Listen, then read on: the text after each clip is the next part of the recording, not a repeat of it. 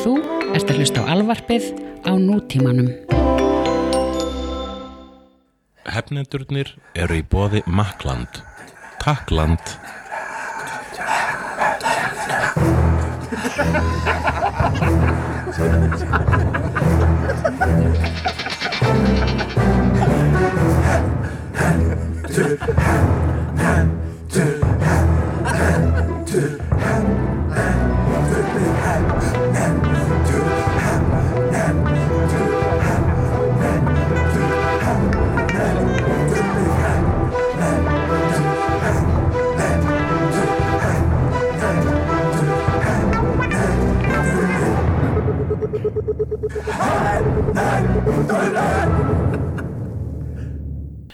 Grúppirnar skilja það, við erum sigur ás, alltaf að skemmta þér. Hérna, ég kannski byrja á því að biðja Jarnabó afsökunar á því hvað síðast þáttur með glötu hljóði. Já. Ég sko, eins og mér líður núna, það var síðasti hefnendaþáttur, þó að hann var fín. Fyrir þetta náttúrulega hljóð og það að við vorum working at 50% capacity sögum eiturlyfjaneyslu. Vegna þess, let's face it, áfengi eiturlyf. Mér finnst það astnalegt að kalla áfengi ekki eiturlyf, heldur bara áfengi, vegna þess að obviously þá eiturlyf. Ég meina það hægt að fá áfengiseitrun og hún veldur vímu. Hvað það sem aðskilur áfengi frá öðrum fíkniefnum? Ég held reyndar að þetta hefði getið orðið allt í lagi ef þú muna eftir því að kveikja á hljóðnemunum á hinum hljóðnemunum. Herru, sko, þetta ekkert neitt spurning að muna eftir því. Ég kveikti á hljóðnemunum á nákvæmlega sama hátt og ég hef alltaf kveikt á þessum hljóðnema. Já, en, bara vitlaust nei, í þetta skipti. Nei, það bara, þú ert að hugsa vegna þess að það var ekki búið að setja 2 rásir þarna á sem þýddi það í GarageBand. Ég var nefnilega að veltaði fyrir mig hvort það hefði verið með ráðum gert vegna þess að þátturinn á undan, Pratchett þátturinn, þá varst þú ekki neitt.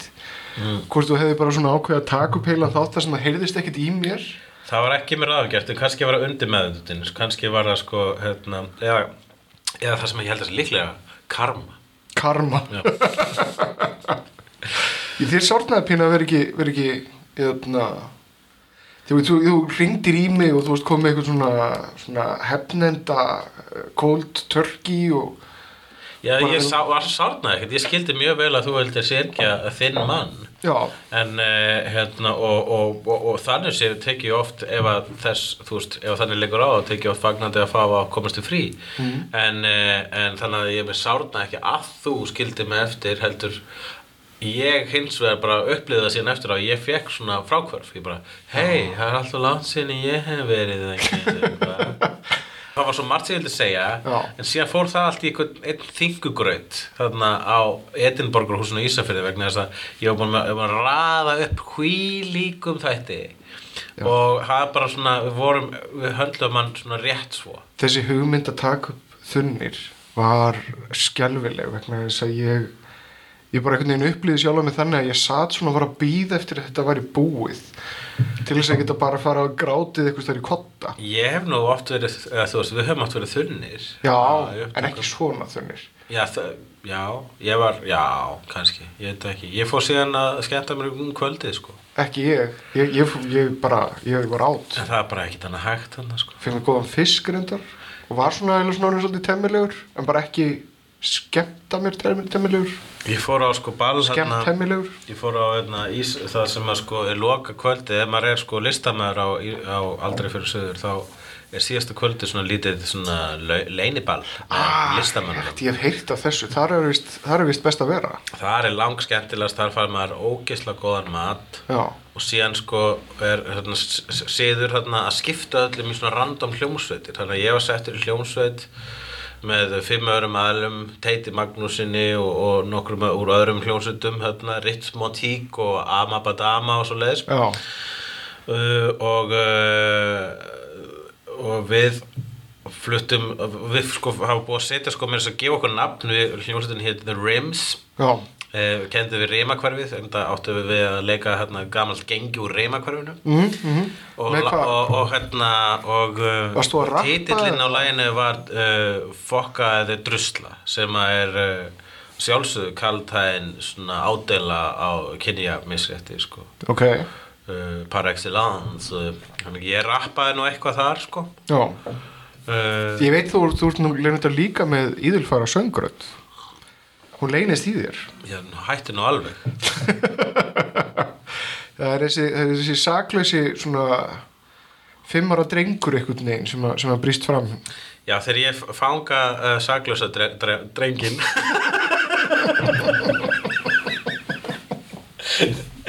þegar ég fanga saklausa drenginn þá fyrir ég með hann í kjallara og læsa hann þar og neyðan til að horfa á Gilmore Girls með svona dropateljara í augunum sko þá get ég alveg sungið en ég veit ekki hvort það sé vel sungið en ég sko við erum bara að tala um rödd með karakter ekki já, akkurat, við erum ekki að tala um þú ert ekki Adele grínista söngvara þú ert bara þinn eigin karakter ég ekki Adele grínista söngvara nei það ekki Weird Al Yankovic grínista söngvara ég ekki Adele grínista söngvara nei, ég kannski aðalega helst að vísi í þetta lag sem hún tókst með honum Ladda þar sem þú söngst litla drengja það var með þess að eitthvað svona ég held að það hafi verið pínu autotúnað þannig að ég var svona þannig að saklausi drengurinn var svolítið svona drefinn þar sko en það var satt fallegt lag, ég er mjög stoltur að það tekið þátt í því já, það var skemmtilegt lag þakka fyrir við erum hefnendur já þú syngur þegar þú farið karaoke já syngur þú lag? Nei sittur bara og býður eftir að vinna þín eru búnir já, en það líka vegna þess að ég hef með sko ekki neitt sérstaklega góða söngrödd B, ég sjúklega spérhræddur að standa svona sviði og syngja hvað með þegar þú varst þarna Beyoncéast á síðustu helgi? Það var í lokuðu svona öruggu rými sko já. En ég get aldrei sungið þú Beyoncéast bara í lokuðu öruggu rými já. Ég get aldrei svona en ég get aldrei sungið jafn vel og mig langar til þess að geta sungið sko sem því það að þetta verður alltaf verra heldur en já, en ef maður bara sættir sig við að maður sé ekki góður þá verður maður bara ágætur þú veist, þetta er þessi karakter sem þú tala um þetta er svona, þetta er einhver hluti sem ég áttur að sigrast á sko það er góð lífsregla að gera hluti sem maður er lélegur í maður gera allt sem hræðir mann síðan einhvern veginn samt þegar ég fer síðan að velja karaoke lög vegna þess að ég er hræðilega lélegur í að muna texta og muna bara það er eitt trikk þegar maður fyrir karaoke það er svona skjár sem að sko textin birtist á og að meira þess að sko litast textin þegar að þú átt að segja orðin já, en þetta þýðir það þegar ég er að skoða lögin til þess að velja ég gerir mér alveg grein fyrir þessum textaskjá þarna en þá einhvern veginn þá fyllist ég ekki öryggi gagnvart þeim að geta flutt þau þetta er eitthvað mjög algeng mistök meðal karaoke flytjanda að velja lag og vegna þess að þau elska við bara yes, það er frábært, Paradise City bara take me down to the Paradise City where the grass is green and the girls are pretty yeah, rocka, svo kemur allt í þetta textabrót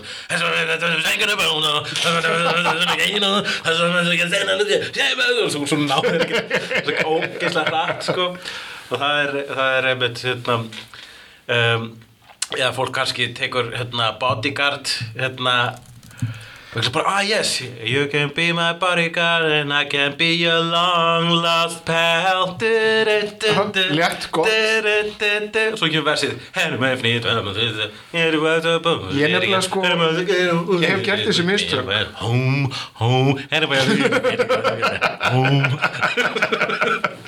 ég hef nákvæmlega gert þessi sömu mistök með að ég og Styrmi vinur mig völdum einu sinni Walk This Way með Run DMC og Aerosmith það er góð hugmynd og svona rétt áður en að sem sagt lagið byrjar fyrir fullt alvöru sko það kemur svona lítil tilkynning vegna þess hversu hratt textin er fluttur þá er engin svona litur til þess að merkja hvar þú áttu og síðan bara sér maður bara svona stróp áhrif að texta og fríkar út já, þessna er sko langsniðast að velja öruglög ég reyndar var einu sinni þegar það var mest upp að mig tippi þá tók ég Larger Than Life með Backstreet Boys þegar ég söng fyrir 5 stráka en ég svona núna byrjar að leita mér á örugmið og þá er Ben með Michael Jackson alveg gífulega einfalt það bara ógeðslega hægt og það rosalega einfalt lag og svo reyndar hef ég frá upphafi alltaf af og til gripið í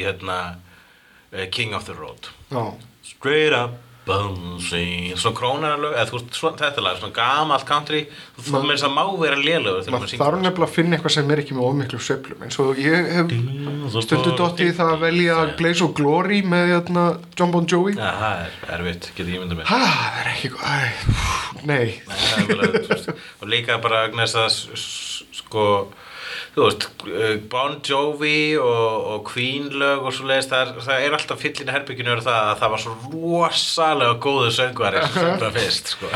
Ég nefnilega mér langar alltaf til þess að upplifa þetta augnablik þar sem maður fer upp á karaoke-sviðið og syngur ekki hallærislega heldur bara nails it og bara allir einhvern veginn klappa og falla í stafi fyrir manni. Það er nú alltaf gaman þegar maður er að hanga með vinnu sinni þegar maður fyrir með Sillu í karaoke Silla kom til landsins bæði við fekk SMS frá hann í nótt ég eftir að svara því, mér líður dónalegum þegar ég fekk það bara, ég glemdi því vegna fyrirgeðu Silla, ég hringi í því á eftir en já, og þegar maður fyrir með henni í karaoke þá sem sé það er allt svo gaman vegna þess að það er búið að vera kannski einhver veisla, einhver ammælisveisla, eitthvað gæsapartí þarna undan búin svona bara að fucking pardon my expression nauðga mikrofóninum sko og svo kemur Silla og bara svona kemur með eitthvað svona guðdómlega fallegt rendition af ég meina mann antæfti þegar hún var alltaf sem hún tekur Fleetwood Mac hún kemur með eitthvað frábært Fleetwood Mac lag og þá líður öllum þarna inni eins og hálfvita það er svo gaman vegna þess að sko sérstaklega þegar svona kemur eftir fullt af fullu fólki og einmitt þarna á karaoke-staðnum hann rétt hjá mér þá er mjög gjarnan ákveðið fyrirbæri sem heitir Karaoke Bully sem ég skrifaði henni bara eitthvað, ég var eitthvað Þorri eða Gulli eða frændi minn var eitthvað til manna að reyna að flytja lag, ég man ekki hver, einhver vinur minn og kemur svona Karaoke Bully og tekur af mikrofónin eða er með annan mikrofón og svona tekur yfir lagið rænir lagið? Já, og hann bara, ég lenti Karaoke Bully og ég bara, já, Karaoke Bully og skrifa þetta niður í blokkinu mín og þetta er eitthvað svona uppistandstæmi eða eitthvað, það er að nota þetta Karaoke Bully, þetta er actual fyrirbæri sá ég síðan skets með Nick Kroll daginn svona Karaoke Bullies það var mjög gaman Herðu, hvað er að gerast? Hvað er að gerast? Það eru 2 hvað er að gerast Game of Thrones þáttunum 4 þeirra svona fjölmiðlaeintökum hefur verið lekið á netið á nýja sísoninu sem er náttúrulega, þú veist, synd og skömm fyrir uppbyggingu Já, ég var nefnilega komst að þessu í morgun og ég var alveg bara svona á ég að sækja það og var svona við það og fór bara hérna á okkur torrent síðu sem að eru út allt heyrðu það ríkisstjórn sem er reynað að koma í veg fyrir það þegar út allt, you can do nothing about it Ég var samt að pæla í einu það sem að mér var svolítið skringilegt er Game of Thrones okkur núna eru fucking heitar lumur þeir þurfa ekkert að láta einhverja blaðamenn fá 4 þætti fram í tíman þeir þurfa bara að sína þættina blaðamenninni sjá rest það var blaðamenninni sem er lágusu það var örugglega einhver svona krakkaskítur einhvers blaðamannsins sem að hefur komist yfir eintök krakkaskítur þetta voru svona review eintök sem blaðamenn fá Þannig að þeir hafa haft fyrir því að búa til TFD-diska fyrir blaðamenn eitthvað síðan hefur einhver lekið þessu hvort sem hafi blaðamennurinn sjálfur eða eins og ég segi, einhver spektur krakkaskítur Mín spurning er þessi, eru þættirnir sem er þessi ólöglegu sem leknu eru þeir bara eins og þeir byrtast í sjónvarpinu Já, það er bara svona eitthvað blurr eitthvað staðar þar sem að nafn þess sem að hefur verið með þáttinn uppalega hefur verið svona taktíst þannig að það blurr inn á myndinni Já, ég held að þú veist það eitt kemur yfir fyrir ég nenni að horfa á þetta þannig sko. Ég ætla bara að bíða ég ætla bara að njóta þess þátt fyrir þátt Þetta er einn að fá seríunum sem ég horfi umverulega binge ekki sko, horfum bara þátt fyrir þátt. Já, ég vildi óska þess, ég ætlaði alltaf að bingea þetta sko, fyrsta þáttaröðin, ég beið með að horfa á hana og beið bara eftir D.O.T.-inu og keypti það og ætlaði að bingea það, en svo lenti ég í því að bara þess að var spoilað fyrir mér. Já. Sem ég gera verkum að ég þor ekki öðru en að horfa á þetta leið þetta komið, annars myndi ég bingea þetta í drastlögum, svo það er langbesta leið til að horfa á Game of Thrones. Ertu að tala um allræmda Red Wedding samtal? Nei, þú eyðilaði það fyrir mér.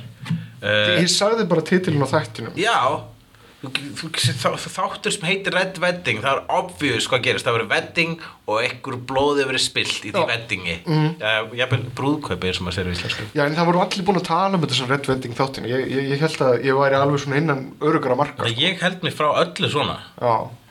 Ég bara, þú veist, vegna, hvers vegna gerir maður það ekki? Þú veist, ég forðast allar fyrirsagnir, allt Game of Thrones. Ég með þess að unfollow, var einhvern veginn að follow eitthvað Game of Thrones, einhverju grúppu, þú veist, eitthvað dæmi á Facebook og ég unfollowaði það vegna þess að það voru bara spoilerar. Og það er þess að litli spoilerar eru spoilerar. Já, ég er núna byrjaður að bara setja algjört bann á allar Avengers-fréttir vegna þess að þær eru að detta í spoiler leiðindi sko. Ég er búin að sjá allt sem ég þarf, það þarf ekki að selja mér þessa mynd meira. Heyrðu, ef ekki að reyna einhvern veginn að redda ógeðslega góðum sætum á Avengers Nexus. Á ég að fara og múta Gísla í Nexus. Já. Hvernig múta maður Gísla í Nexus? Þetta ekki ferð til Indlands eða eitthvað? What? Nei, eitthvað sem maður þurfum ekki borgar eitthvað stöðglega mikið fyrir sko. Já. Hvað elskar, ef ég teikna mynd? Ég held að myndi elska það, já. Já, hvað elskar Gísli? Meira en margt annað. Star Trek, Next Generation. Ég ætla að teikna mynd af Picard. Hann elskar Blade Runner. Blade Runner. Hann náttúrulega skýrði búðina sína eftir hérna frábæru Nexus búð sem átti uppálega að hitta Nexus 6 Hét Nexus 6 hét Nexus V fyrst og svo var V-ið tekið í burtu. Hétu náttúrulega undan því hétu hún Fáfnir. Já. En þá var einhver gaur sem sagði nei, mitt fyrirtæki heiti Fáfnir. Þannig að mátti ekki heita það. Undan því hétu Góðsögn og einhverju tímabilið hétu Myth. En manst eftir Mýþríl.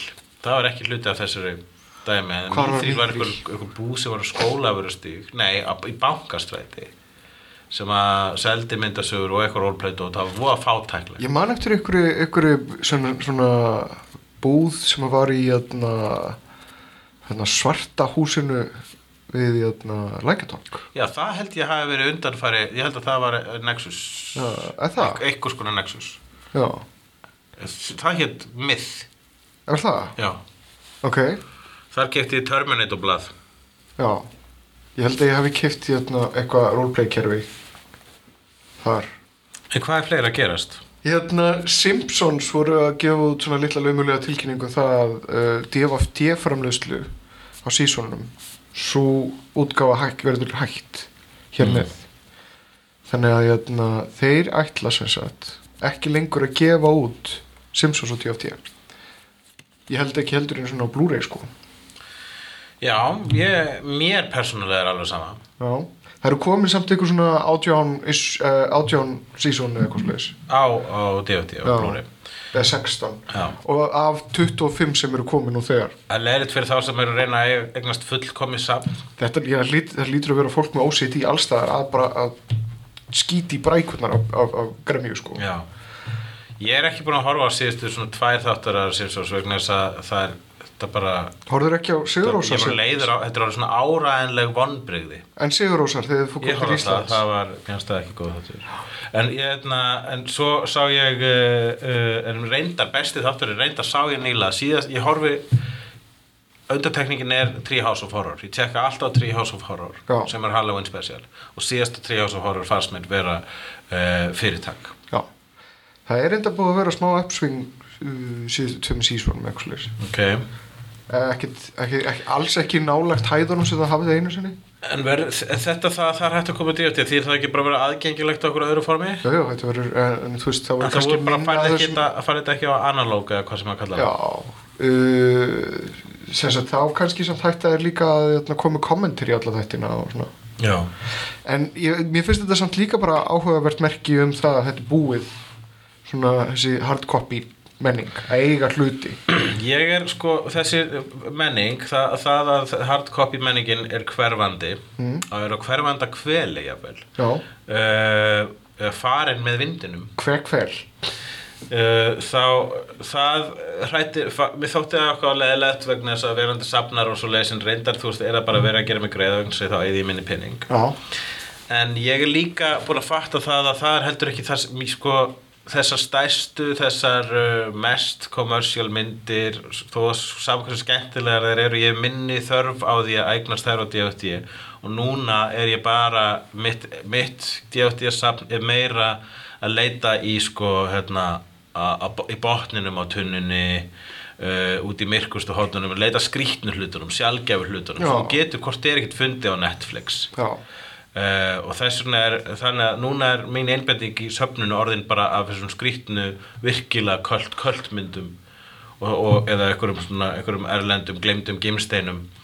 sem að það gerir bara safnið athyglisverðara sko. Ég held að ég hafi ekki keypt með DFD ég verða 4 ár Nei, ég veit það Það bara einhvern veginn og ég var að svona safna svona góðu persónulegu safni svona myndum sem höfðu haft áhrif á mig og svona, vildi hafa þetta ég sá fyrir mér að hafa þetta allt saman í einhverjum kassa einhvers staðar til þess að líta á seinna mér en ég bara sé ekki lengur ástæðuna til þess Já langar aðeins svona að bregða aðeins út af því sem við erum að tala vegna þess að mér finnst við vera voðalega góðir við hvernig annan núna og vinalegir verður þátturinn ekki leiðilegri þannig? Hvað meinar þau?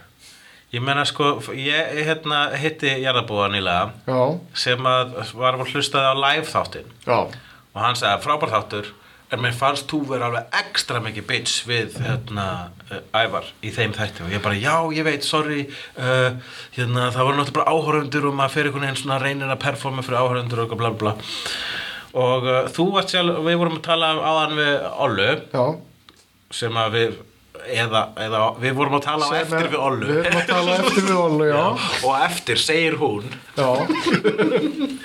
að nei, það var ekki eins og tekið upp. Ég held að það ekki verið tekið upp. Ok, þannig þetta allt saman pointless sem ég að segja núna. En, já, það var hún við vorum að tala um Ollu og hún sagði bara, þetta er allt svo leiðilega Ævar. Og þú reyndar að leiðir þetta. Fyrir þér finnst ég ekki að vera leiðilega. Ég fann að hafa áhyggjur af þessu ef að ég tek ekki eftir á sért leiðilega við mig. Já. Ég svona... maður fær svona já, það þannig maður fær svona, býtu við, verið að fokk í mig ég veit ekki ég sko stundum eftir þátt þá fæ ég svona gjamviskubit þar sem að ég bara svona var ég bara algjört kvikindu þarna og spyr þig sem ég notið það og þú segir bara, nei, hvað er það að tala um og vegna þess að þetta náttúrulega við erum að skapa hér ákveðna dýnamík en sko núna finnst mér ég fæ svona nettar áhyggjur þegar við erum búin að tala í 5 mínútur án þess að rífast ég finnst þess að þátturinn sé að detta niður það bara vitleysa í mér það bara svona ég að halda að já, vegna þess að sko ég veit ekki hvað panik þetta leiðu þessu bara að gerast maður eða hvað, viltu rífast um þetta? Nei, mér finnst þetta mjög fallega sagt þér ég veit ekki hvað panik þetta leiðu þessu bara að gerast já ég, sko, ok Don't panic and remember your towel já, vertu bara leiðilegur allt er góð ég er ekki að halda aftur ég var bara actually áhyggjur og ég var ekki nógu leiðilegur ég veit samt ekki hvort að það á að vera eitthvað basi í því að gera skemmtilegt að vera leiðilegur það er alveg hárrétt hjá þér, ég er að ofhugsa þetta leið og ferð að vera svona viljandi kvikindislegur eitthvað þá kannski geti þetta orðið leiðilegt já, leið að vera þvingaðu leiðindi já. Það þarf að vera byggt á einhverjum svona actual skoðunum ég fær náttúrulega aldrei rífast við þig bara til þess að rífast við þig sko. Nei, jú, þú gerir það nú reglulega þú ert svo mikill krakki stundum með það að rífast til þess að rífast já, en ég rífst samt eitthvað þú veist, þegar til dæmis þetta með þú veist, X-Men 5 eða þú veist, Dr. Who og það já. Þá þetta ég finnst það í alveg já en síðan sko sá tíma þá sko eins og ég hef alltaf Ég á því að Doctor Who sé sko sci-fi fantasía. Já. Það það basically. Ég held að það sé alveg sko ég held að ef við getum verið sko, ég held að við munum ekkert aftur rífast þetta hvort að Doctor Who sé fantasy eða sci-fi vegna þess að það við erum búin að blóðmjólka það í drast. Ég held að það sé alveg búið. Alveg döð. Frozen. Já.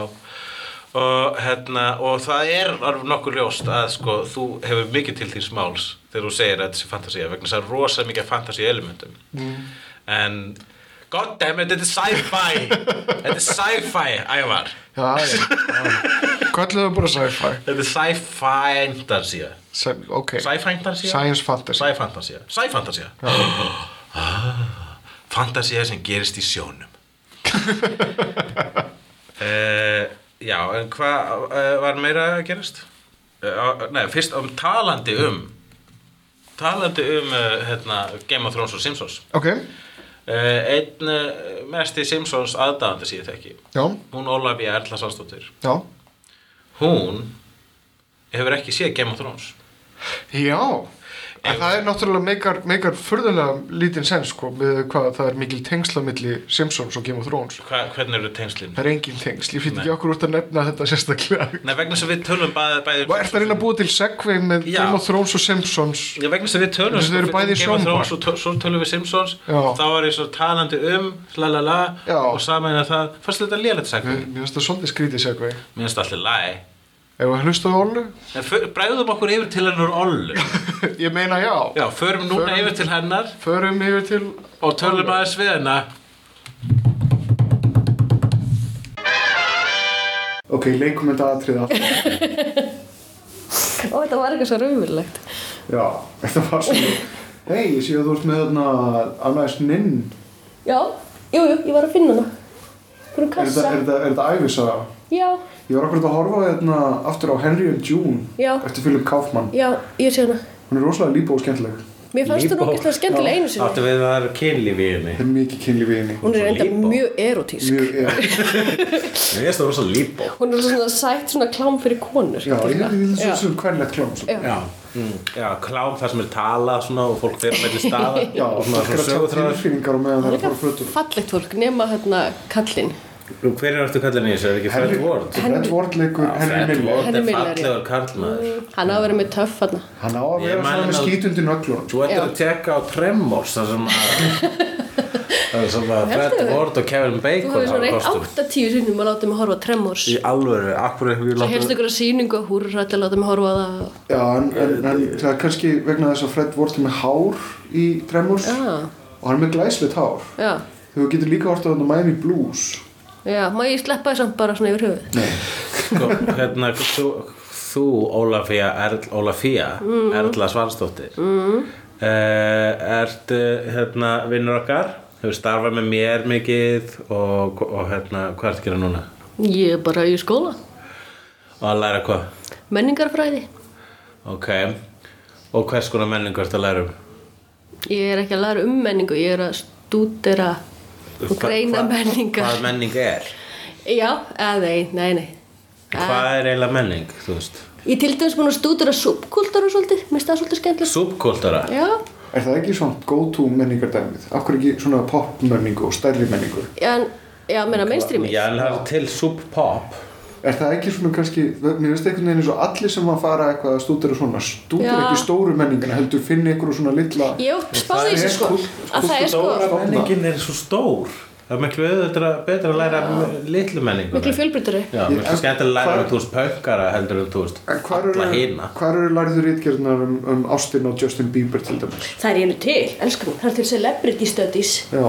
Sem er þetta ekki pæling. Og hefur lesið eitthvað svona ritgerðum? Nei, ég var bara frétt um daginn að vera til. Það er bara eitthvað svona tímarit, svona journals og svona sem kom út um það. Já. En þið voru með einhverju hugmynd, þið tvö? Já, ég var með hugmynd að hann Olla ætti að horfa á Game of Thrones vegna þess að hún hefur aldrei hort á Game of Thrones og hvað þá eitthvað sem er eins og Game of Thrones. Þú horfir ekki á eitthvað það sem er, þú veist. Hvað er eins og Game of Thrones? Já, svona fantasíur og þú horfir heldur ekki á sko sci-fi eða það sem við köllum genre. dæmi? Ég leti svona mig hafa það að horfa á Buffy, það með?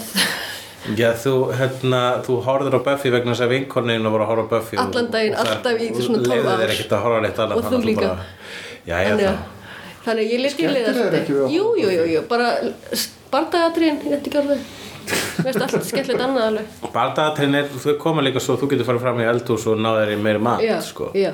Það svona eins og auðlýsingar svona pissupása náttúrulega eins og það pissupása en það samt ekki neins svoleiðis beint atriði í Game of Thrones að ráði sko. Það mjög þegar koma orrustur þá stundum bara svona byrjar orrustan og svo bara kemur annað atriði og svo orrustan búin fáum bara samræðunar í fyrir og eftir orrustu Þeir hafa ekki alveg efnið að gera þetta í þeim stóra skala sem George R. R. Martin skrifar þetta sko. Hann skrifar þetta alveg svona miðalda samfélag með alveg 1000 manna að berjast Mér finnst það kröftugt en bara nú fyrir við stríð næsta atrið fullt af limum lausum svona að liggja á jörðinni Þetta hljómar strax aðeins betur heldur en ég hafði ímyndað mér Skrifa hagkvæmt En ég mér datt bara í hug sko að setja þér heimaverkefni að horfa sérst á Game of Thrones fyrstu seríu og svo kemur þú sérst með þína dóma það verandi þú veist þekkingalaus Ég í menningafræði og vera í menningafræði og geta jafnvel sagt eitthvað gáfulegt hugsalega ekki en veistu eitthvað Game of Thrones núna? Sko, ég var að spá í þessu, ég talaði vel í gær að ég sagði ég horfði á fyrsta hálfa þáttinn þetta kom þannig að hún hefur ekki séð fyrsta kliffhanger 2011 eða eitthvað og hún hefur ekki sjá fyrsta Sivjaspellu Býtu, ég hef heyrt um það og ég hef heyrt þetta svona brútal og mjög svona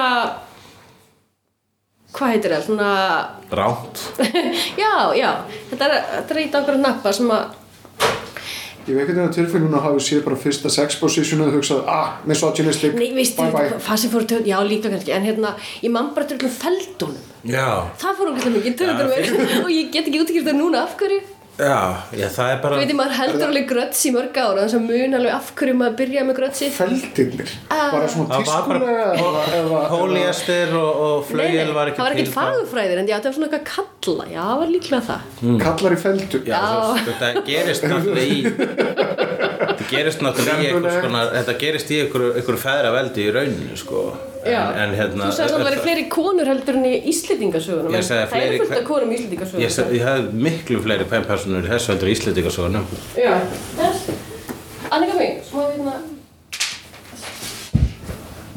hérna farin hér Og þannig Station for babies Þannig að sko Nei, ég er að segja það að það sem mér þetta betur en Íslendingasöguna vegna þess að ég átti alltaf erfitt með það að allir hétu eitthvað Þorkell eða Þorgeir eða Þorgrímur og ég veist ekki Enginn heit Þórarinn Ég hétu örugglega einhver Þórarinn en það mér þess að hefði ekki hjálpað vegna þess að allir vera eins og allir hétu eins og það voru og það sko jú það alveg kvenpersónur í Íslendingasögunum það hlutfallslega miklu fleiri í Game of Thrones og líka að það ekki að detta í þetta sko bara hafa sterkar kvenpersónur það sko allur skalinn af kvenpersónur það eru bara kvenaumingjar og kven þú veist svona bardagakappar hressandi pæling og sömulegis með kallana sko það eru kallís aumingjar og kallsetjur og allt þar að það sé litrófið af Já, jafnvel sko eru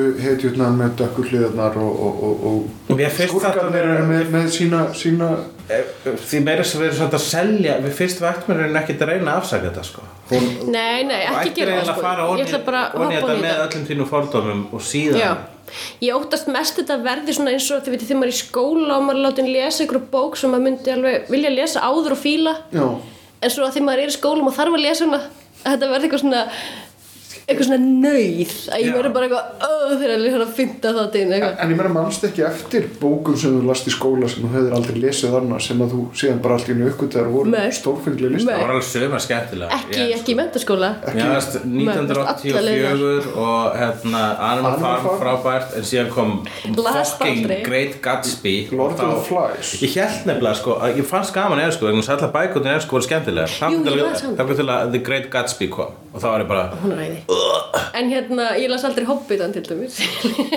sem allir las í menntaskóla Já, Catcher in the Rye? Nö Já, það líka leiðileg bók. En já, hvað er komin langt í þarna 1001 bók sem þú þarft að lesa á þennu deg? Ég vissum að Hobbitin sé inn í henni. Já, það held það. Já. Great Gatsby og Catcher in the Rye eru líka í henni. Það ef þetta er líkt einhverju bók, þú veist, ef Game of Thrones er líkt einhverju af þessi við erum búin að tella upp, þá er það náttúrulega líkast Hobbit vegna sem þetta gerist í fantasíu heimi, en er alveg gjörólíkt Hobbit af því leyti að Hobbit er barnabók og hefur alltaf verið barnabók. Já, Lord of the Rings kannski nær, en nei, veit ekki, þetta er miklu full, ég myndi líka þessu mest eða við Íslendingasögurnar. Það er bara svona hópar fólk sem að ráðast á hvern annan og heiður og eitthvað svona þetta er mannlegt drama. Veitu hvað? Veistu hvað þetta er um? Þetta er um pólitík. Þetta er fyrst og fremst um pólitík. Ok, ég er til í það, en ég er spæð sko, það sem ég fíla mest við sjónvarpsþætti er til dæmis eins og Mad Men, þegar maður þarf virkilega að túlka, hvað á sér stað, og það er ekki verið að gefa manni allt. Þetta er Mad Men í feldum. Já, þetta er Mad Men í feldum vegna það er ekki allt stafað onni þig og í rauninni, þegar ég horfa á Game of Thrones, þá er ég langmestu tíman bara, veitu, hver er þetta allir? Veitu, akkur er hann að gera þetta? Og síðan algengur spurningin, hvert er allir að fara? Vegna allir er alltaf leiðin eitthvað í Game of Thrones, alveg bara svona, heyrðu þáttaröðunni fari í það, einhver eru leiðin eitthvað, bara hvert eru þau aftur að fara? Og hvert er allir að fara? Já, ég var að spá í einu. Ertu múið slöka það alltaf leið, sko? Ég var að spá í, sko, að ég ætla að live tweeta þetta þegar ég er að horfa á þetta. Já, það er eins og glósa, skilji, að þú veist, ef maður er með ykkur pælingar. Það líst mér vel á. Ég var að spá í það, og ég get svona að skoða þetta eftir á hvað ég var að spá. Við tengjum á þig á hefnundar. Ég er bara líka svona hefnundinu. Hashtag hefnundinu. G.O.T. Hvernig ætlar að horfa á þetta? Ætlar að bingja? Ég held að vera að bingja, sko. Það er langsneðast. Þú veist, ef eitthvað á að húka mann. Það er auðveldara til að halda samhengi, sko. Já, en ég held ég verið að taka 2-3 þætti á kvöldi, ég get ekki, ég gonna busy life, man. Það kemur alls konar upp á þegar þú byrjar að horfa. Já, akkurat. Já, allt í lagi. Erum við þá búin? Já, bye. Bye. Auglýsingar.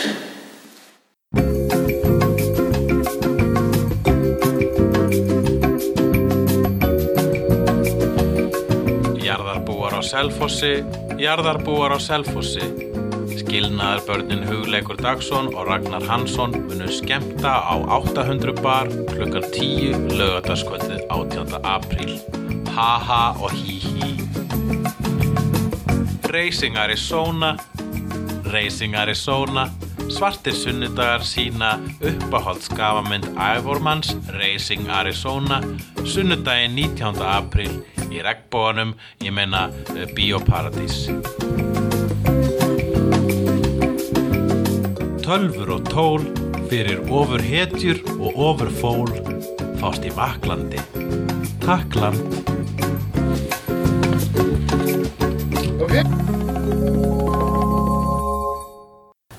Já, þarna vorum við komnir aftur og brugðum okkur í leiðinni tilbaka í útfarar dressin okkar. Báðu svartklæddir vegna sem nú komið að dánarfregnum og njarðarförum. Dánarfregnir og njarðarfarir. Nú, hann var að látast á dögunum hinn ágæti leikari Robert Zdar. Ég veit ekki hvað maður ber frá nafnið þess. Robert Zdar. Það er Robert Zeta, Dar. Dó 64 ára gamall. Og hann birtist í alveg yfir 100 bíómyndum sem að þýðir að hann hefur líklega verið B-myndaleikari og mikið rétt, hann var B-myndaleikari. Já, við erum að tala hann var sérstakur í framan. Mjög sérstakur í framan, hann var með risastóra höku. Já. Og alveg bara svona það stóra, það lítur út eins og að sé sko eitthvað að. Já. Þess að sé með eitthvað syndróm. En hann er þekktastu fyrir hlutverk sitt í Maniac Cop sem voru ágætismyndir og hann var líka í til dæmis Tango and Cash og hann náttúrulega aðhlutverki henni frábæru Samurai Cop og hérna þetta heitir cherubism já með svona breiðleitt andlit þetta er ástand þetta er eitthvað genagalli ok, já, hann hefur alltaf notað hann í genagalla svipað á gaurinn hann að sköllótti sem var í The Hills of Ice já hann var með eitthvað svona genagalla og hann ákvað það bara að leika í hryllingsmyndum það er gaman þegar fólk notar þar gjafir sem að Guð gefur manni í að leika skrímsli já, breyta því sem að sumir myndi jafnvel telja veikleika, breyta því í styrk sko. já og svona það er eitthvað gífulega fallegt við það og bara ég að horfa hérna myndið á honum hann er mjög væntum þykjanlegur maður sko. Mér langar til að faðma hann og strjúka honum hökuna áður en að Star gerðist hérna leikari þá var hann bæði svona í fótbolta já í University fótbolta og svo á tímabili var svona Chippendale dancer já hann er sko svona þegar hann er yngri þá var hann bara með mjög svona teiknimyndalega höku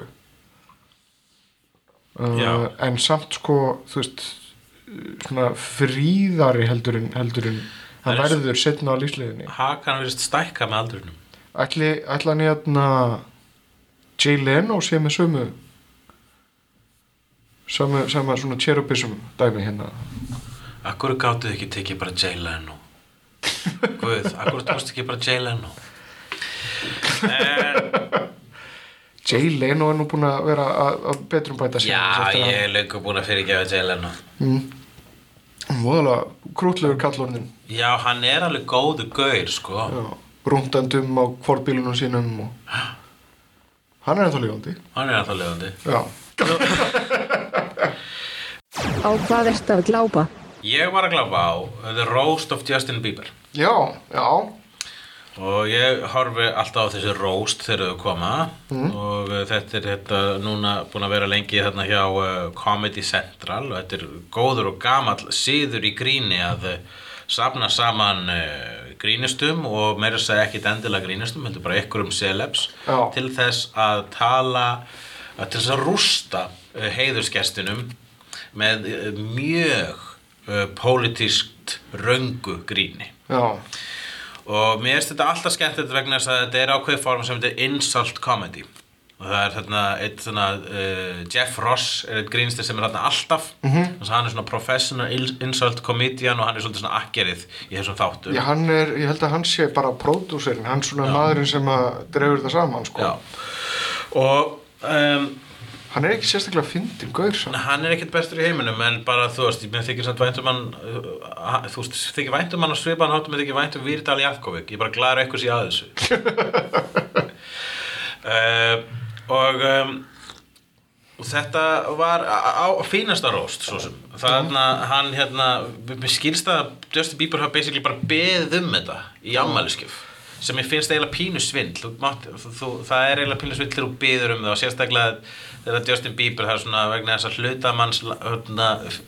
hluta af manni fyrirlítur alltaf það sem að Justin Bieber stendur fyrir ég fekk svona óþæginda tilfinningu að þetta væri allt saman pródúserað til þess að bæta ímyndans já, ég held að það sé tvímælalaust ég meina heldur að hans public relations aðilar hafi ekki hugsað þetta alveg bara í þaula já auðvitað er að vera að bæta ímyndans og líka er þetta virðist þetta verið sem eitt málið og hérna er það sem ég langar til að tala að þegar roastin byrjuði fyrir langalöngu með þess að fyrir Comedy Central þá var svona til dæmis þá var þetta svona dæmi þú veist þá var til dæmis verið að roasta Frank Sinatra og kemur Dean Martin sem er mjög góður grínisti í rauninni og vegna þess að ég held að hlut til vegna að hann er sociopati en hérna var og þá koma þeir og svona og gera grína á honum og þetta er svona frekar svona raunin dannað, kannski sérstaklega dannað í dag vegna þess að þetta er svona gamalt en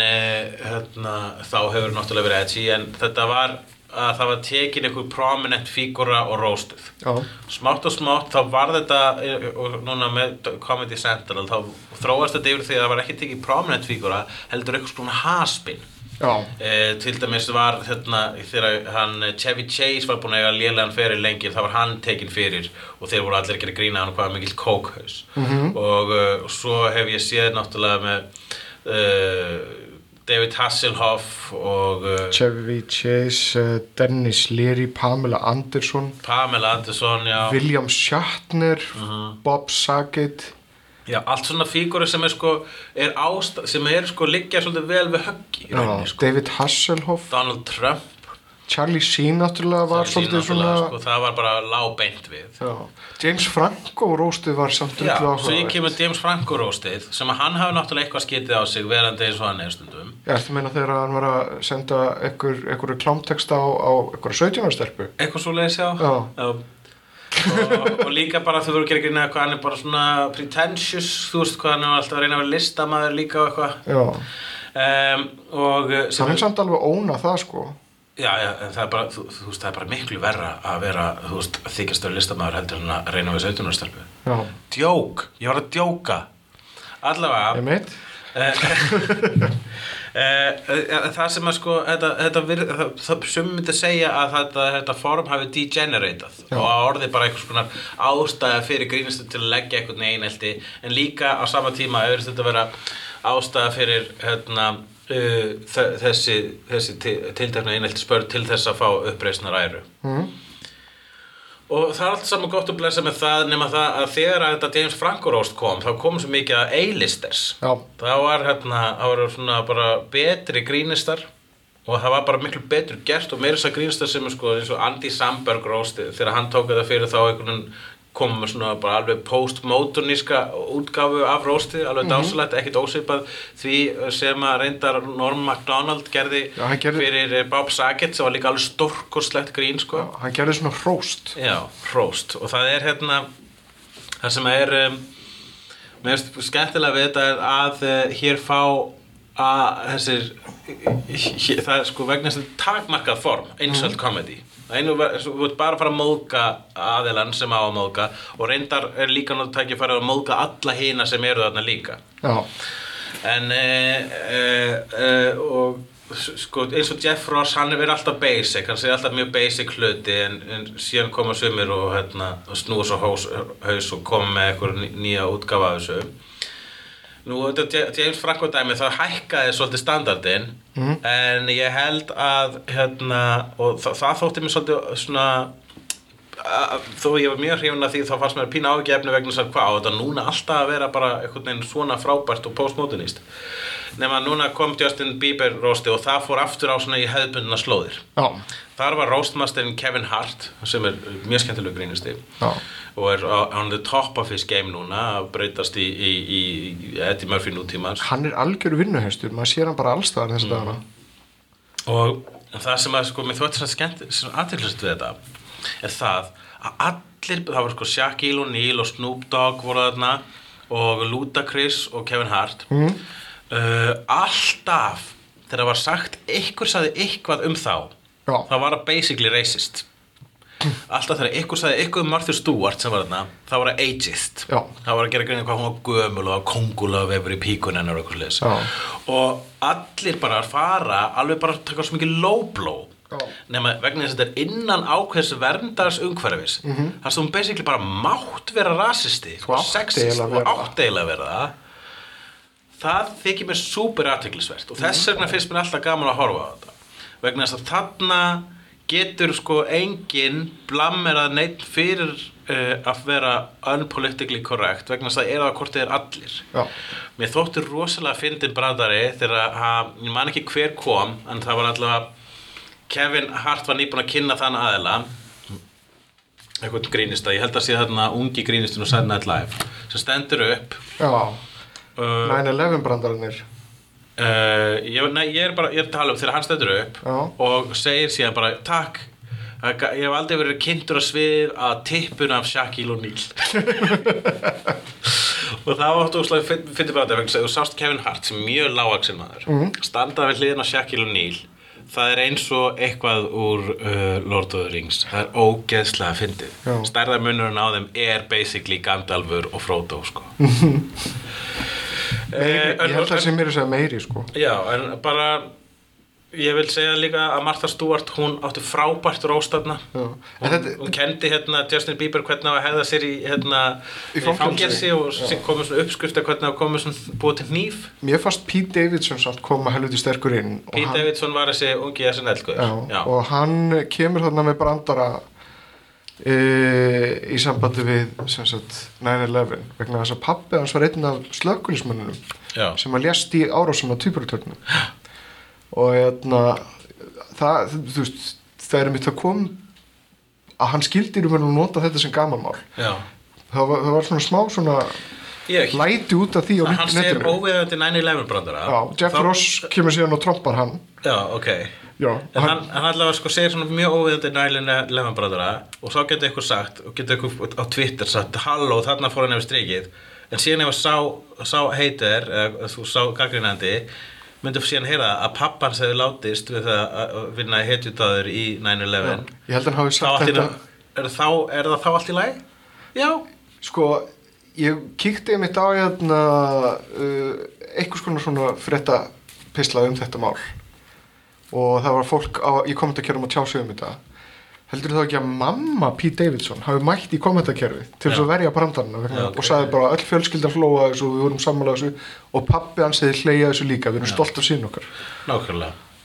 Þetta fallegt. Ég man líka þegar hann eins og ég hef talað áður þegar hann Gilbert Gottfried mætti í eitthvað róst og þar var Robin Quivers sem pródúserinn hjá Howard Stern sem hefur lent í miklu kynferðisofbeldi frá föður sínum og Gilbert Gottfried mætir og kemur bara með svona stóra sögu af því hvernig pabbi hennar Robert Quivers átti erfitt með að misnota hana vegna hún var svo ljót og Robert Quivers þarna í hláturskasti.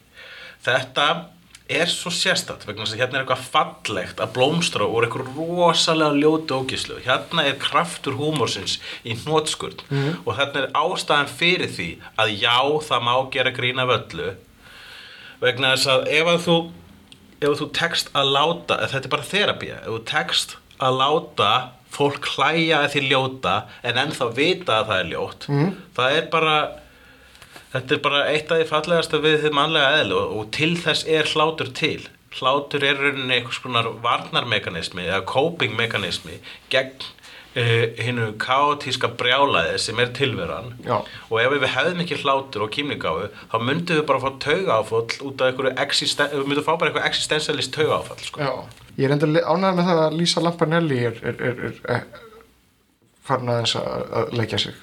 Það hætta í þessu. Já. Hún var alltaf þarna. Já. En hún líka, hún sérhæfir sig í rasisma og sexisma. Og allir brandararnir snúast þú veist, hversu mikið svartan lim hún hefur göflað. Já, akkurat. Það að segja þeir brandararnir á hana. Já, ég hef hlustað á nokkur spesial frá henni og þetta allt sama, alltaf sama. Mikil endurtekningi. En Hannibal Buress, hann æðislegur. Hann kom og ónaði þetta róst. Já, hann líka the comedian of the hour, du jour. Þannig hann var maðurinn sem startaði Bill Cosby-bylgjunni. Já, hann maðurinn sem olli því að allt var allt í lagi að tala að Bill Cosby var nauðgari. Já, vegna þess að við þurfum kallmann til þess að benda. Við þurfum kallmann til að minna okkur á hverju nauðgari. Við skulum ekki láta konur segja okkur hverju nauðgarar og hverju ekki. Hlusta þær. Látum við svo að kallmann skrýmista sem hefur aldrei verið nauðgari.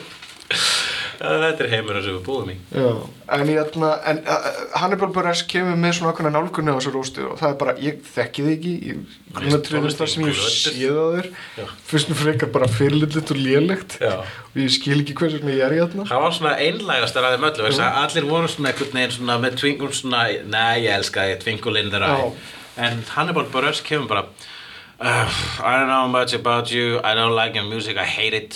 I hate everything you do. I hate everything about you. Svo bara svona og svo reyndar svona vegna þess að allir enduðu sitt róst á því að segja ég elska þig. En hann kom svona well, this one song, blah blah blah, I love that. That was fine. Okay, see ya.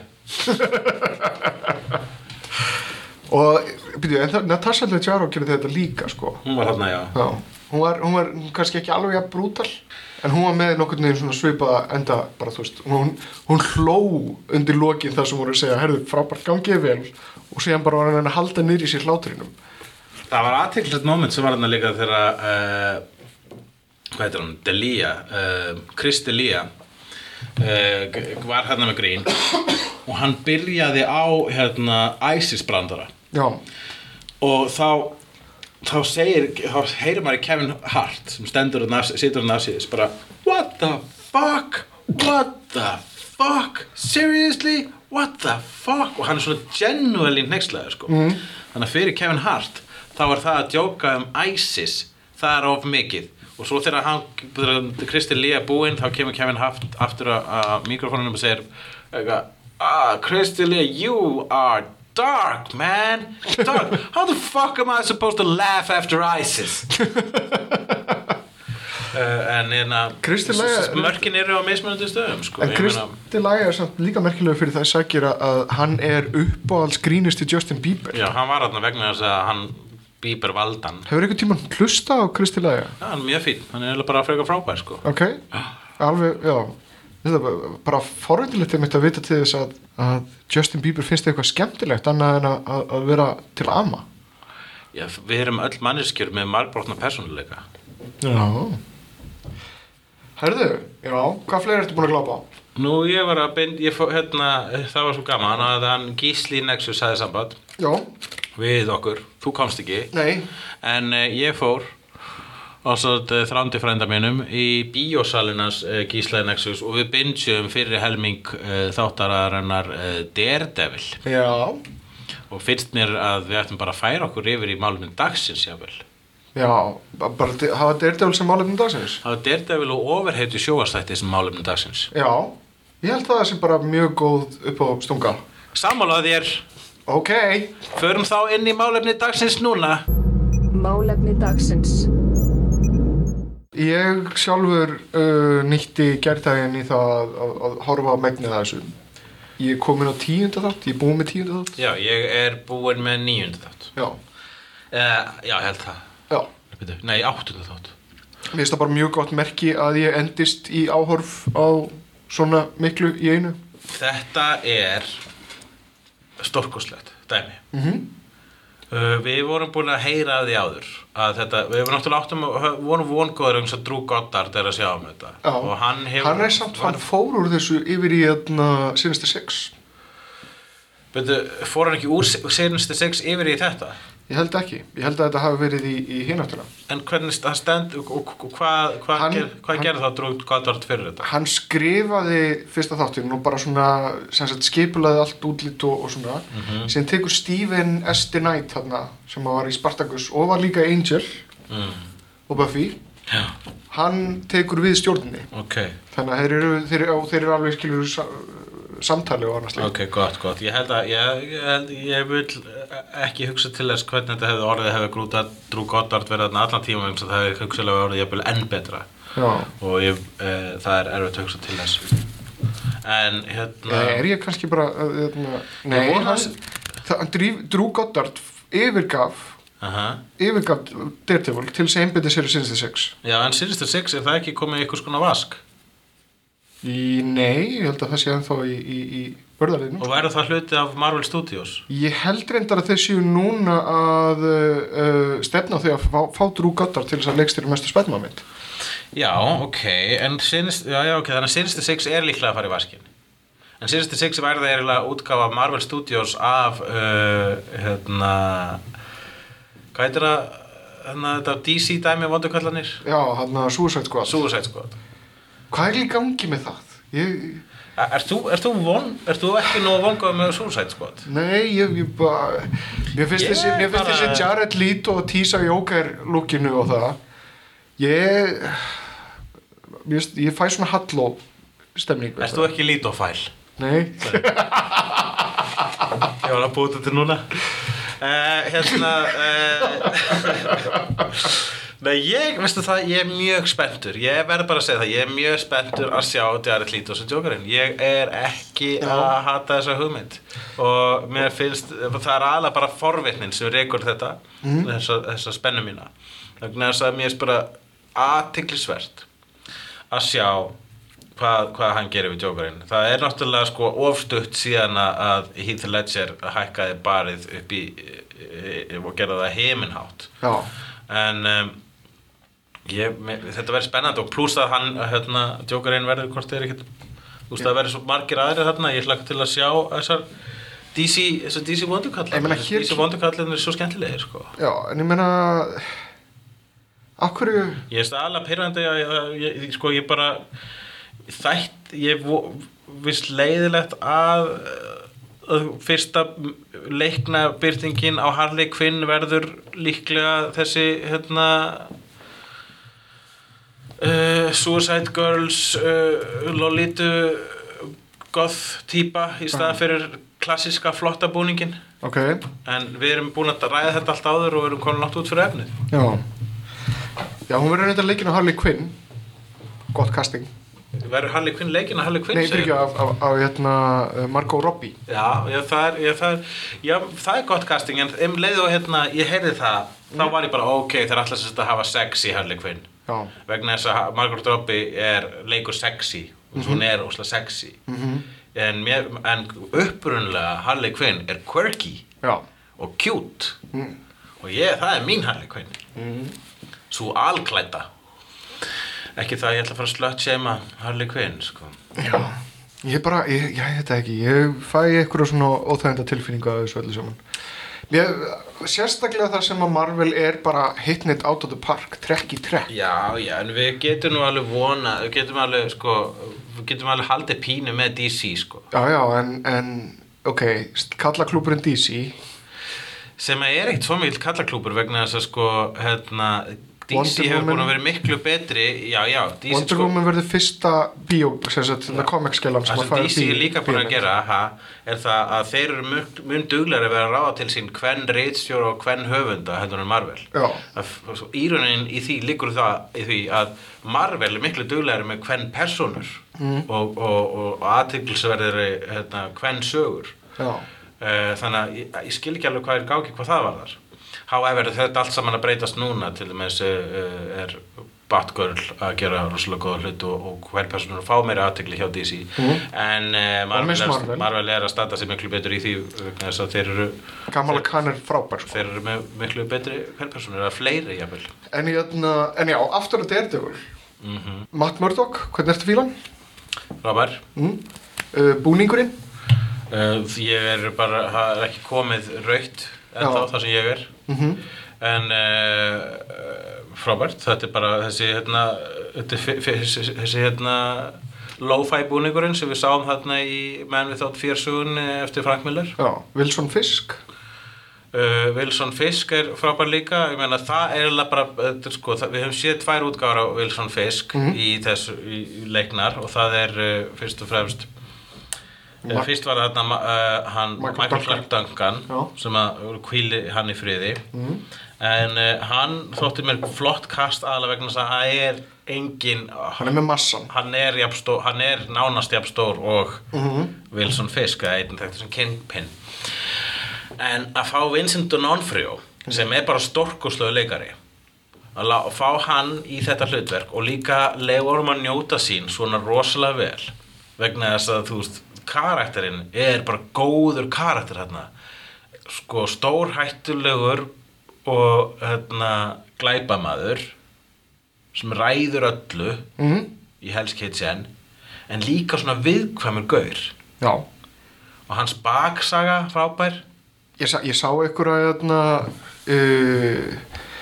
væla undan því að hann væri einhvern veginn upp á þessa kínversku kellinga kominn og var nessu og hann var ekki nógu mikið macho sko Já, það er bara mikill misskilningur hann er ultimate kallmaður þú veist, ég ætla ekki að segja það svona er kallmenn að vera nei, hann er þú veist, hann er einmitt svona harður rosa harður gaur en með svona viðkvæmt sender ef það er ekki góð karltýpa og ef það er ekki macho, það veit ég hvað það er ég meina, við sjáum þarna þegar hann kynnist konunni sinni, Vanessu sem er einmitt karakter úr Marvel-blöðunum þeir brotna barn sem er einmitt veikleikin hans Kingpins það er konan sem hann elskar það sko og hún elskar hann vegna þess að hún þekkir viðkvæmur miðjuna hans sendirið, kjarnan ekki betra orð heldur en miðja. Það endur út í gegnum sko Daredevil og þá sérstaklega kannski Frank Miller-örnið, þá eru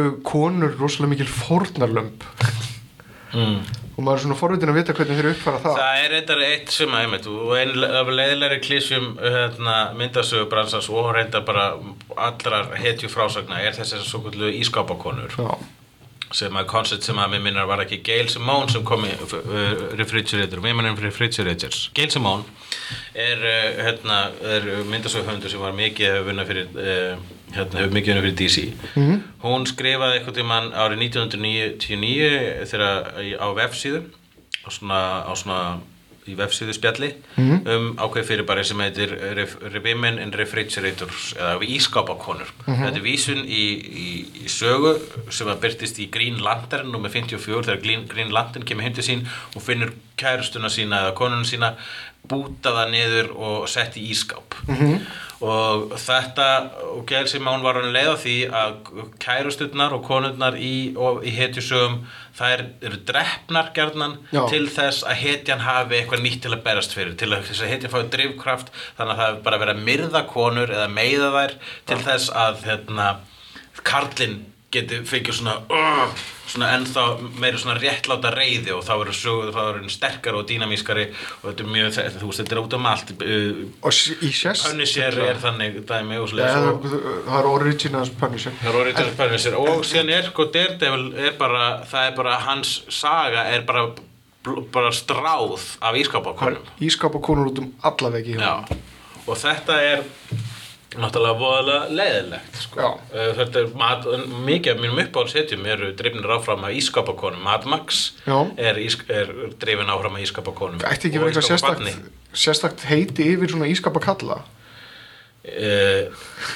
Við höfum ískápakonurnar. Það sem máli sko að ættum við kannski einmitt frekar að minnast ískápakvennana heldur en hetjurna sem að hefndu þeirra? Nei, veistu hvað, ég fatt hvað það meina, en það sem ég held að lausnin á þessu sé ekkit endilega að hætta að framleiða ískápakonur. Nei. Ég held að lausnin sé að framleiða fleiri ískápakalla. Það vantar kvenhetju sem að hefna kallsins síns. Ég heldur eindir að það hafi verið sem viðbrögð við þessu talað það að þetta væri líka í hináttina. Og þá kom einhver grúpa sem kallaði sig Dead Men Defrosting. Ok. Og hvar er hinn hliðin á þessu? Já, ég finna að það er Bucky og Robin, Bucky hans Captain America, Robin. Já, en þetta eru kallar sem eru döðir og það er samt ennþá hetjan kall. Þetta eru bara þeir tveir sem dettur í hug. Ég svo trailer á okkur mynd þar sem að kona er að bjarga kallinum sínum nýlega. Þetta er bara þess helvítis kallmennsku fangelsið. Kallmenn þú ekki að vera viðkvæmir. Þess vegna er óþægilegt að sjá bíómyndi eða þessa myndasögu þar sem að konan er að bjarga kallinum. En við nördar fílum svoleiðis. Við fílum þegar konur bjarga. Bjargið okkur konur. Já, vegna þess að við nördar erum með ákveðið svona fetish. Það sem að ég veit ekki, það maður örugglega þetta einhverja freudiskar rætur í því. Þú ert svona nálægt því að segja freudiskar. Já, ok, það var þú sem heyrði það, ekki ég.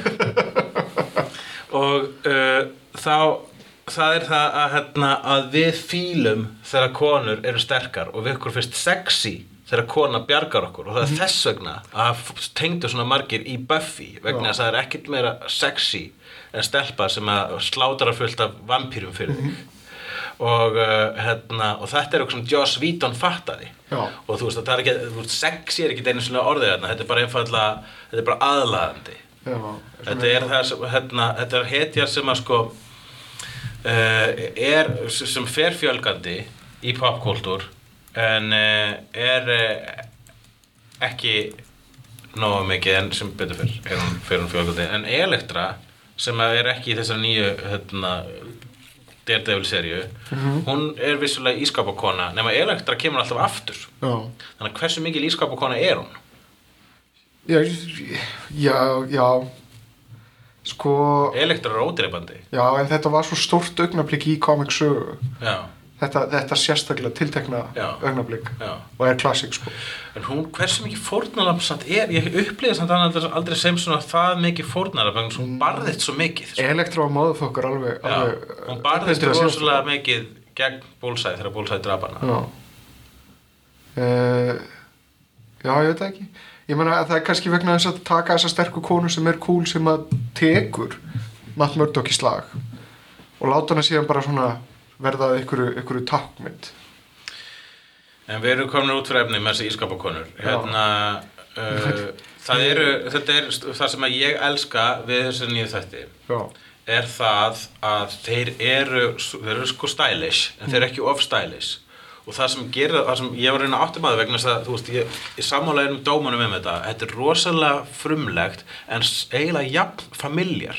Þetta er jafn ófrumlegt og það er frumlegt. Ég held reyndar að það sé sko, þetta sé svolítið Nolan Dark Knight effekturinn. Vissulega. Vegna þess að slagsmálaatriðin eru svo ótrúlega góð að því leytinu til að við sjáum hann hvíla sig í miðjum slagsmálum. Hann er líka lamin í klessu og slóft. Hann er uppgefin á því sko.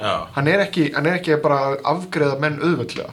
Maður finnur fyrir hverju þunga hvers höggs og hvað þetta er erfitt shit. Já, ég veist bara það til einn svona íviðlöng. Já, það bara tekur þennan tíma að berja á mönnum. Já, en ég meina, þú veist, gerum við eins og í Game of Thrones, bara sýndum við hvað gerist eftir bara það. Nei, ég segi svona, ég hef gaman ábeldinu og það hér er málið. Þetta er ógeðslega ofbeldisfull sería. Mjög. Ég hef aldrei séð neitt svona ofbeldisfull frá Marvel Studios. Það hefur ekki komið neitt svona ofbeldisfull. Og dónaorð og... Já, það eru öll dónaorð fyrir utan fuck og cunt og cock. Já. Þetta er bara hardcore, þetta er flott. Já, og það er mjög mikið blóð og djöðli löggan spilt. Mjög. Þú veist, Hell's Kitchen er ekki á góðum stað. Gotham löggan á ekki séns í Hell's Kitchen löggana. Hell's Kitchen löggan er bara raðmorðingjar, sko. Já, shiturinn, já. Ég hef bara aldrei séð svona spilt af löggum. Þarf svona lítið til þess að bara þeir myrði vini sín. Já, við erum að tala mann sem hefur ægivald yfir umhverju sínu. Það er líka skemmtilega, sko. Það er nefnilega eitt af það sem ég fíla líka við þetta. Það er nefnilega er gaman þegar leikið ofurýttu efni fer raunsæju leiðina en þú getur aldrei gert það almennilega vegna þetta ofurýttu dæmi þannig að þeir hafa efna að vera líka svolítið kartúni og ofbeldið í þessu er svo ofbeldisfullt að það verður nánast kartúnis á köflum það er bara svo ok shit sérstaklega þegar gaurinn er afhöfðaður og svo leiðis. Ég er samt svo sjúklega spenntur að vita hvernig þeir þræða saman heiminn og fá Luke Cage og svona. Night Nurse er í þessu Rosario Dawson Night Nurse er karakter úr Marvel. Já. Það kitlaði mig alltaf þegar kemur karakter úr Marvel. Night Nurse, Ben Urich. Já, síðan er líka sko þessi Triad Connection hún er tenging í Iron Fist. Já. Þannig að Luke Cage Iron Fist tengingin það er strax byrjað að rækta skilur fram á veg. Ég er ennþá því að mér finnst Iron Fist þáttaröð algjör óþarfi. Ég engan áhuga að sjá Iron Fist. Ég vil bara vita hvað það gera með þetta. Ég segi bara gerið frekar Punisher þáttaröð. Sleppið Iron Fist til Punisher. Já, er Punisher gott sjónvarpsefni heldur þú? Já. Heldur þú það? Punisher er gott bíómyndaefni. Það er bara eitthvað út af einhverja ræðinni hefur því alltaf verið að klúðra. Já. Hvernig Punisher viltu? Viltu finna Punisher eða viltu brútal anstíkilegan Punisher? Hvað heldur þú? Þetta er alveg hvað er fyndið Punisher? Garth Ennis til dæmis mjög svona léttur á því. Já, hann er samt brútal og anstíkilegu líka. Já, reyndar. En þeir reyndu að fara finna leiðina þarna í myndinu með Thomas Jane. Já. Og höfðu Rossian sem var bara algjör teiknimynd þar. Ég var ekki hrifinn af því. Ég held að þeir ættu að fara Garth Ennis Punisher sem er Garth Ennis úr Max-blöðunum. Það sem er eitt af það besta sem ég séð Garth Ennis gera. Engin skrifar hendar drama jafnvel og Garth Ennis. Já, þeir voru reyndar þarna með Ray Stevenson í Punisher Warzone. Það er skásta Punisher myndi sem hefur komið og hún er ekki eins og nóg góð. Mér finnst það besti Punisherinn, mér finnst myndin sjálf hróðaleg. Já, hún er samt skásta af þeim öllum sem hefur gerð. Betri en Thomas Jane og betri en Dolph Lundgren. Ég var enda fann að vorkenna Thomas Jane rosalega mikið þegar hann bjóð til svona litla Punisher fanmynd til þess að reyna að halda í hlutverkið. Mér finnst það mjög awkward. Já, hann var nú ekki rétti maðurinn hlutverkið, sko. Nei, hann svolítið Ken. Já, hann líka svo lágvaxinn. Já, nei, hann ætti frekar að leika eitthvað svona aðra ofurhetju. Eitthvað svona ljóshærða, svona góða ofurhetju. Já. Eða bara halda áfram að leika kallhóru. En það sem að mist vera, það sko smáatriðin sem gera þessa þáttaröðu, sko. Já. Það eru svona lítil, svona, þú veist það, atriðin eru vel skotin, þau eru oft, manstu, svo eru sko líka samræðirnar sem verða sko, það eru ekki stúpid samræðirnar. Nei, þetta vel skrifað. Það ekki stafað onni þig og svo staldrar þetta svona gerðan við svona sumar hluti eins og það einn þáttur sem einbeitir sér að fortíð Kingpins, einn þáttur sem einbeitir sér að fortíð rússnesku bræðrana og þetta alltaf mjög sniðugt vegna þess að sko þá verða vondukallarnir, þetta bara, þú veist, þeir að vera humanize á vondukallarna, það eitt af það besta sem getur gert fyrir glæpadrama. Já. Og þarna var bara, það sko smiðshöggið í þessu svolítið. Er smiðshöggið rétt orðið hérna? Já, ég held að það sé rétt orðið. Ok. Ég finnst einnig að kannski aðalmáli það að þeir eru að treysta source material. Já. Þeir eru ekkert að fara út fyrir það mikið. Þeir eru ekkert að fíblast mikið. Þeir eru bara að vinna inn í þessum heimi sem er til nú þegar og eru svona bara að draga fram alltaf besta frekar en að reyna að fylla upp í einhverjar eyður sem eru ekki. Og það sem þeir eru líka að gera er að þeir eru ekki ólíkt kvikmyndinni lélegu, glötuðu, asnalögustu kvikmyndi í heimi, Daredevil bíómyndinni eftir Mark Steven Johnson sem aldrei aftur að leikstýra bíómynd. Þá eru þeir ekki blowing their load strax á allt aðal, þannig eru ekki að tróða Elektur strax í þetta og ekki að tróða Bullseye strax í þetta. Já. Þeir eru bara svona að segja söguna hægt, þannig ég get trúa því að Elektra komi kannski í næstu þáttaröð og sem Bullseye þar næstu þáttaröð jafnvel, eða þau komi bæði í næstu þáttaröð. Þeir eru alltaf ekkert að flýta sér. Já. Ég vona að þau fari átt að Brian Michael Bendis sögunni, þegar Brian Michael Bendis rönnið á í blöðunum þegar Daredevil átaður þegar fyrirsögnin á Daily Bugle þá sagt að Matt Murdock sé Daredevil og hann þarf síðan að nota ýmsa lögfræða hæfileika til þess að láta fólk hætta að trúa því. Það er reyndar eitt sem sagt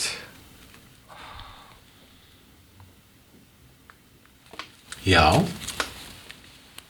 Hann Ben Urich karakterinn. Hann á að vera á Daily Bugle. Já, hann er New York Bulletin. Já, sem er áður en að þeir klára hana samning. Það truflaði mig líka. Damn it, vegna þess að Spider voru ekki mér réttir þegar ég gerði þetta á Spiderman.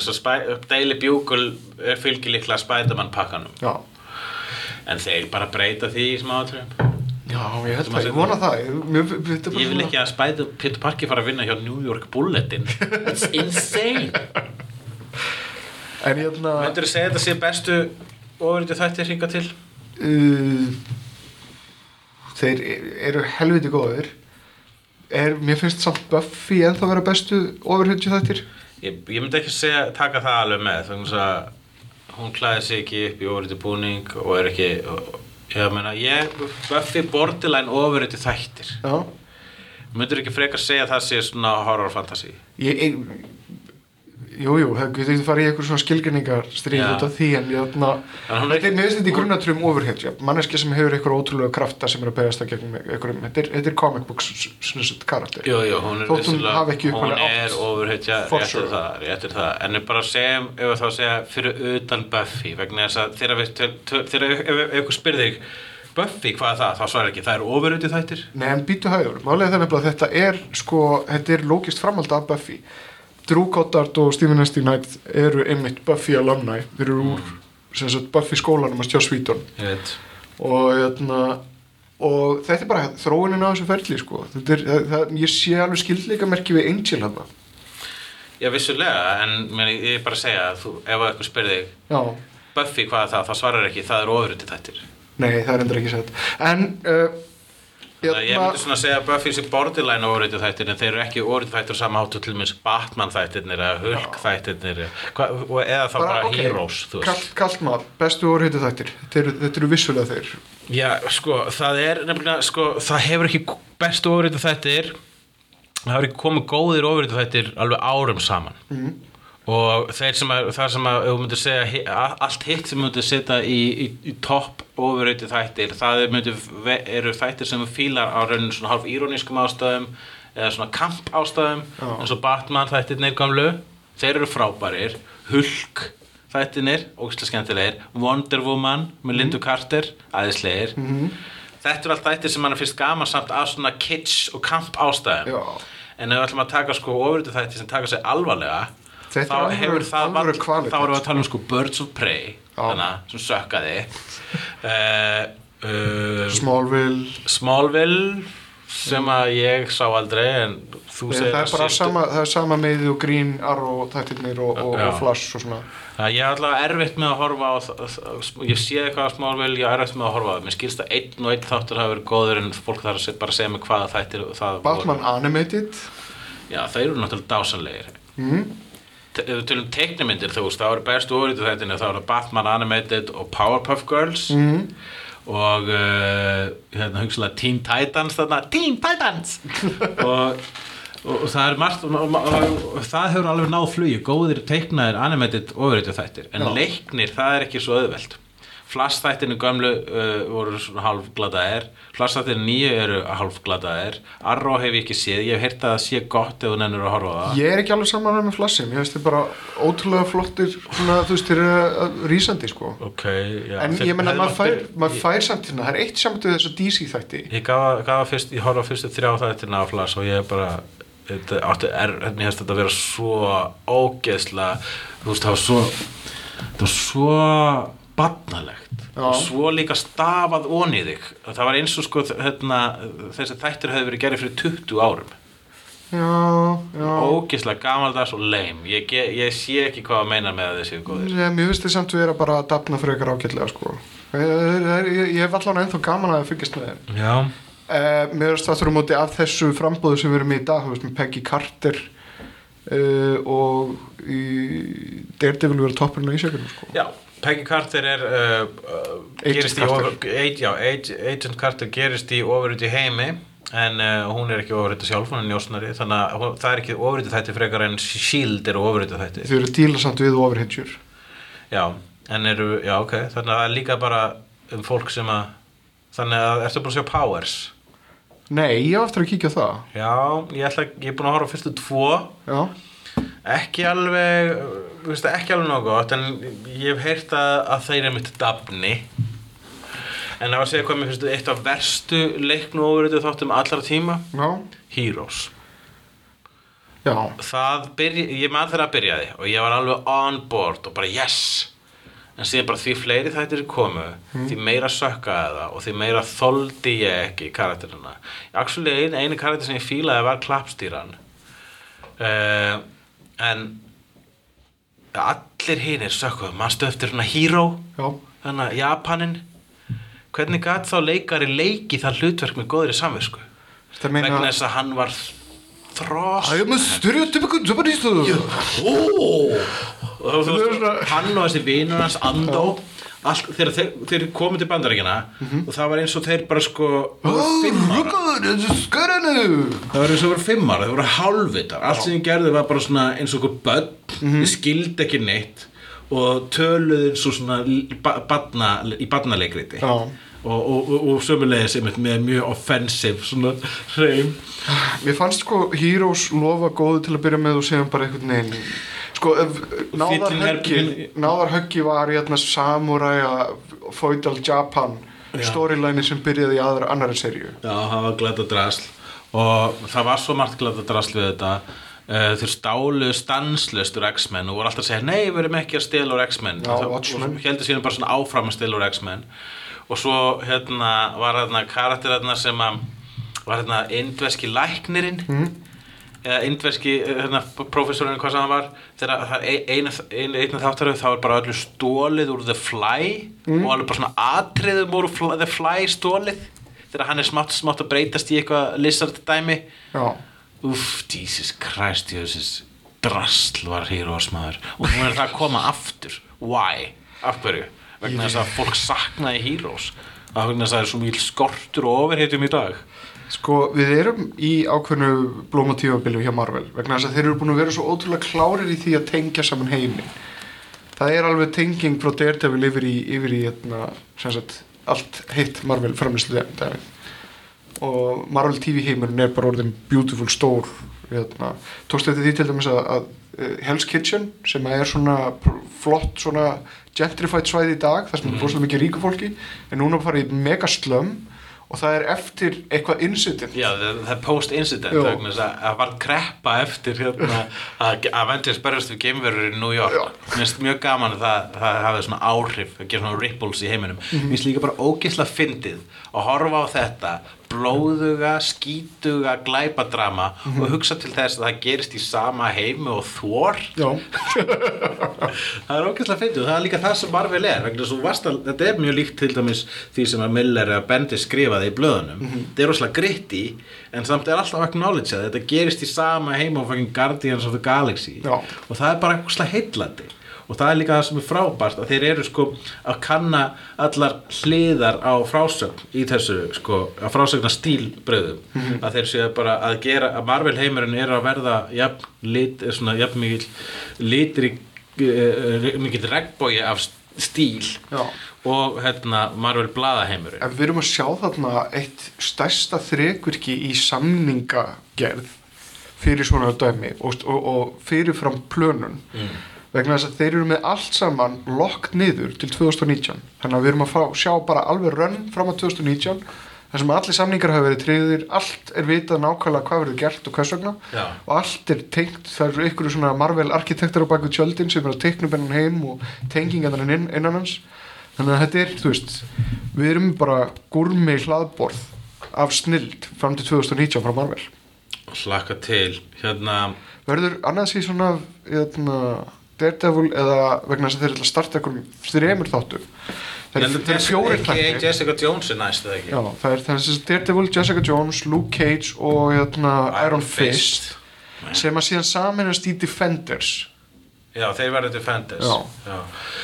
Jessica Jones saga eftir Brian Michael Bendis sem var alveg original saga, karakter sem hafði aldrei komið áður. Sem að ég hlakka mikið til að sjá. Hún fyrrverandi ofurhetja sem að núna einkaspæri og þunglindur einkaspæri vegna þess að það svolítið erfitt að hafa einu sinni verið ofurhetja og síðan bara missa powerið og hún í einhver svona tilvistakreppu en á sem betur fyrir elskhuga í Luke Cage sem að hjálpar henni að sættast við sjálfa sig.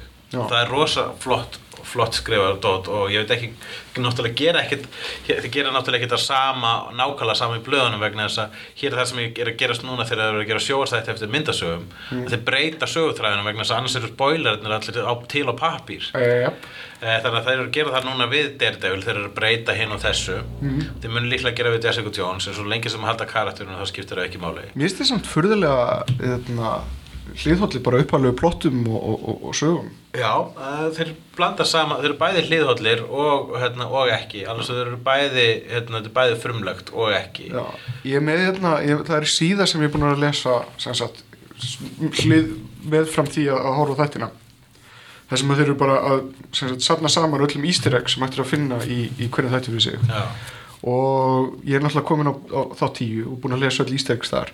Það alveg ótrúlega mikið af svona litlum hliðakarakterum sem eru úr komikunum sem þeir hafa bara svona, þú veist, bara hann heitir að sama nafni og erum einhverju tengingu þar þótt að þetta séu ekkert karakterir sem að fara að spila einhverju stóra rullu koma kannski bara fyrir í einhverju einu atriði en þeir eru samt skilur með vísanirnar inn í blöðin sjálf þannig að sem ég kann að meta mikil vísanagleði í þessari seríu.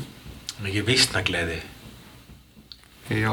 Ég það segja að þetta sé bestu leiknu ofurhetju þættir hingað til.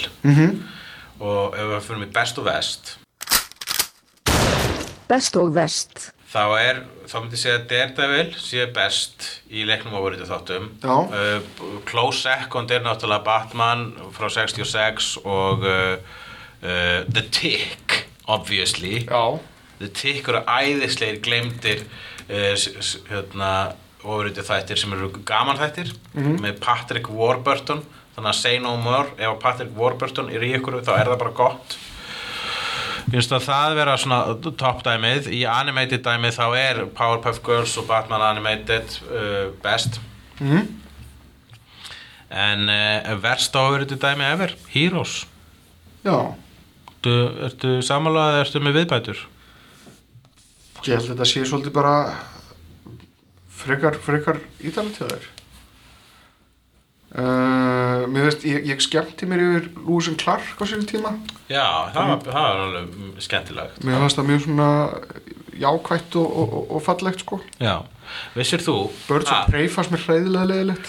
Já, ég ennþá, ég horfi á Gotham mjög hægt. Ég búinn að drösla mér í gegnum 5 þætti og ég horfi á það bara út af Penguin og það mjög skemmtilegt. En það líka, það líka leiðilegt. Já.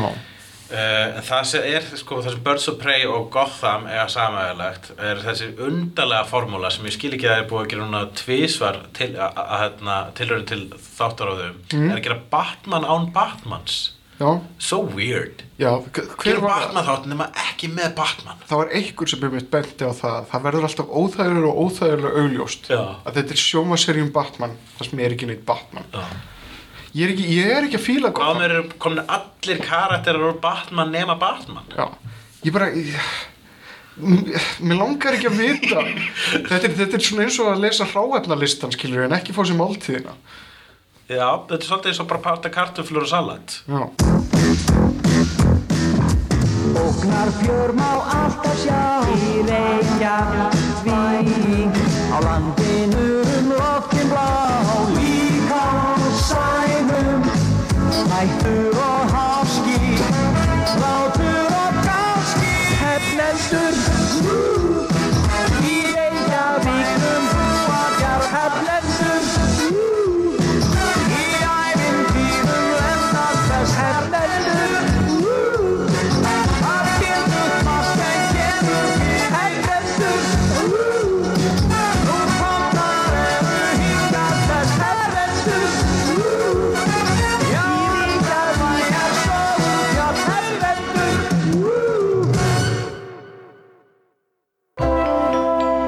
Þú finnur fleiri skemmtilega alvarpstætti á nútímin.is.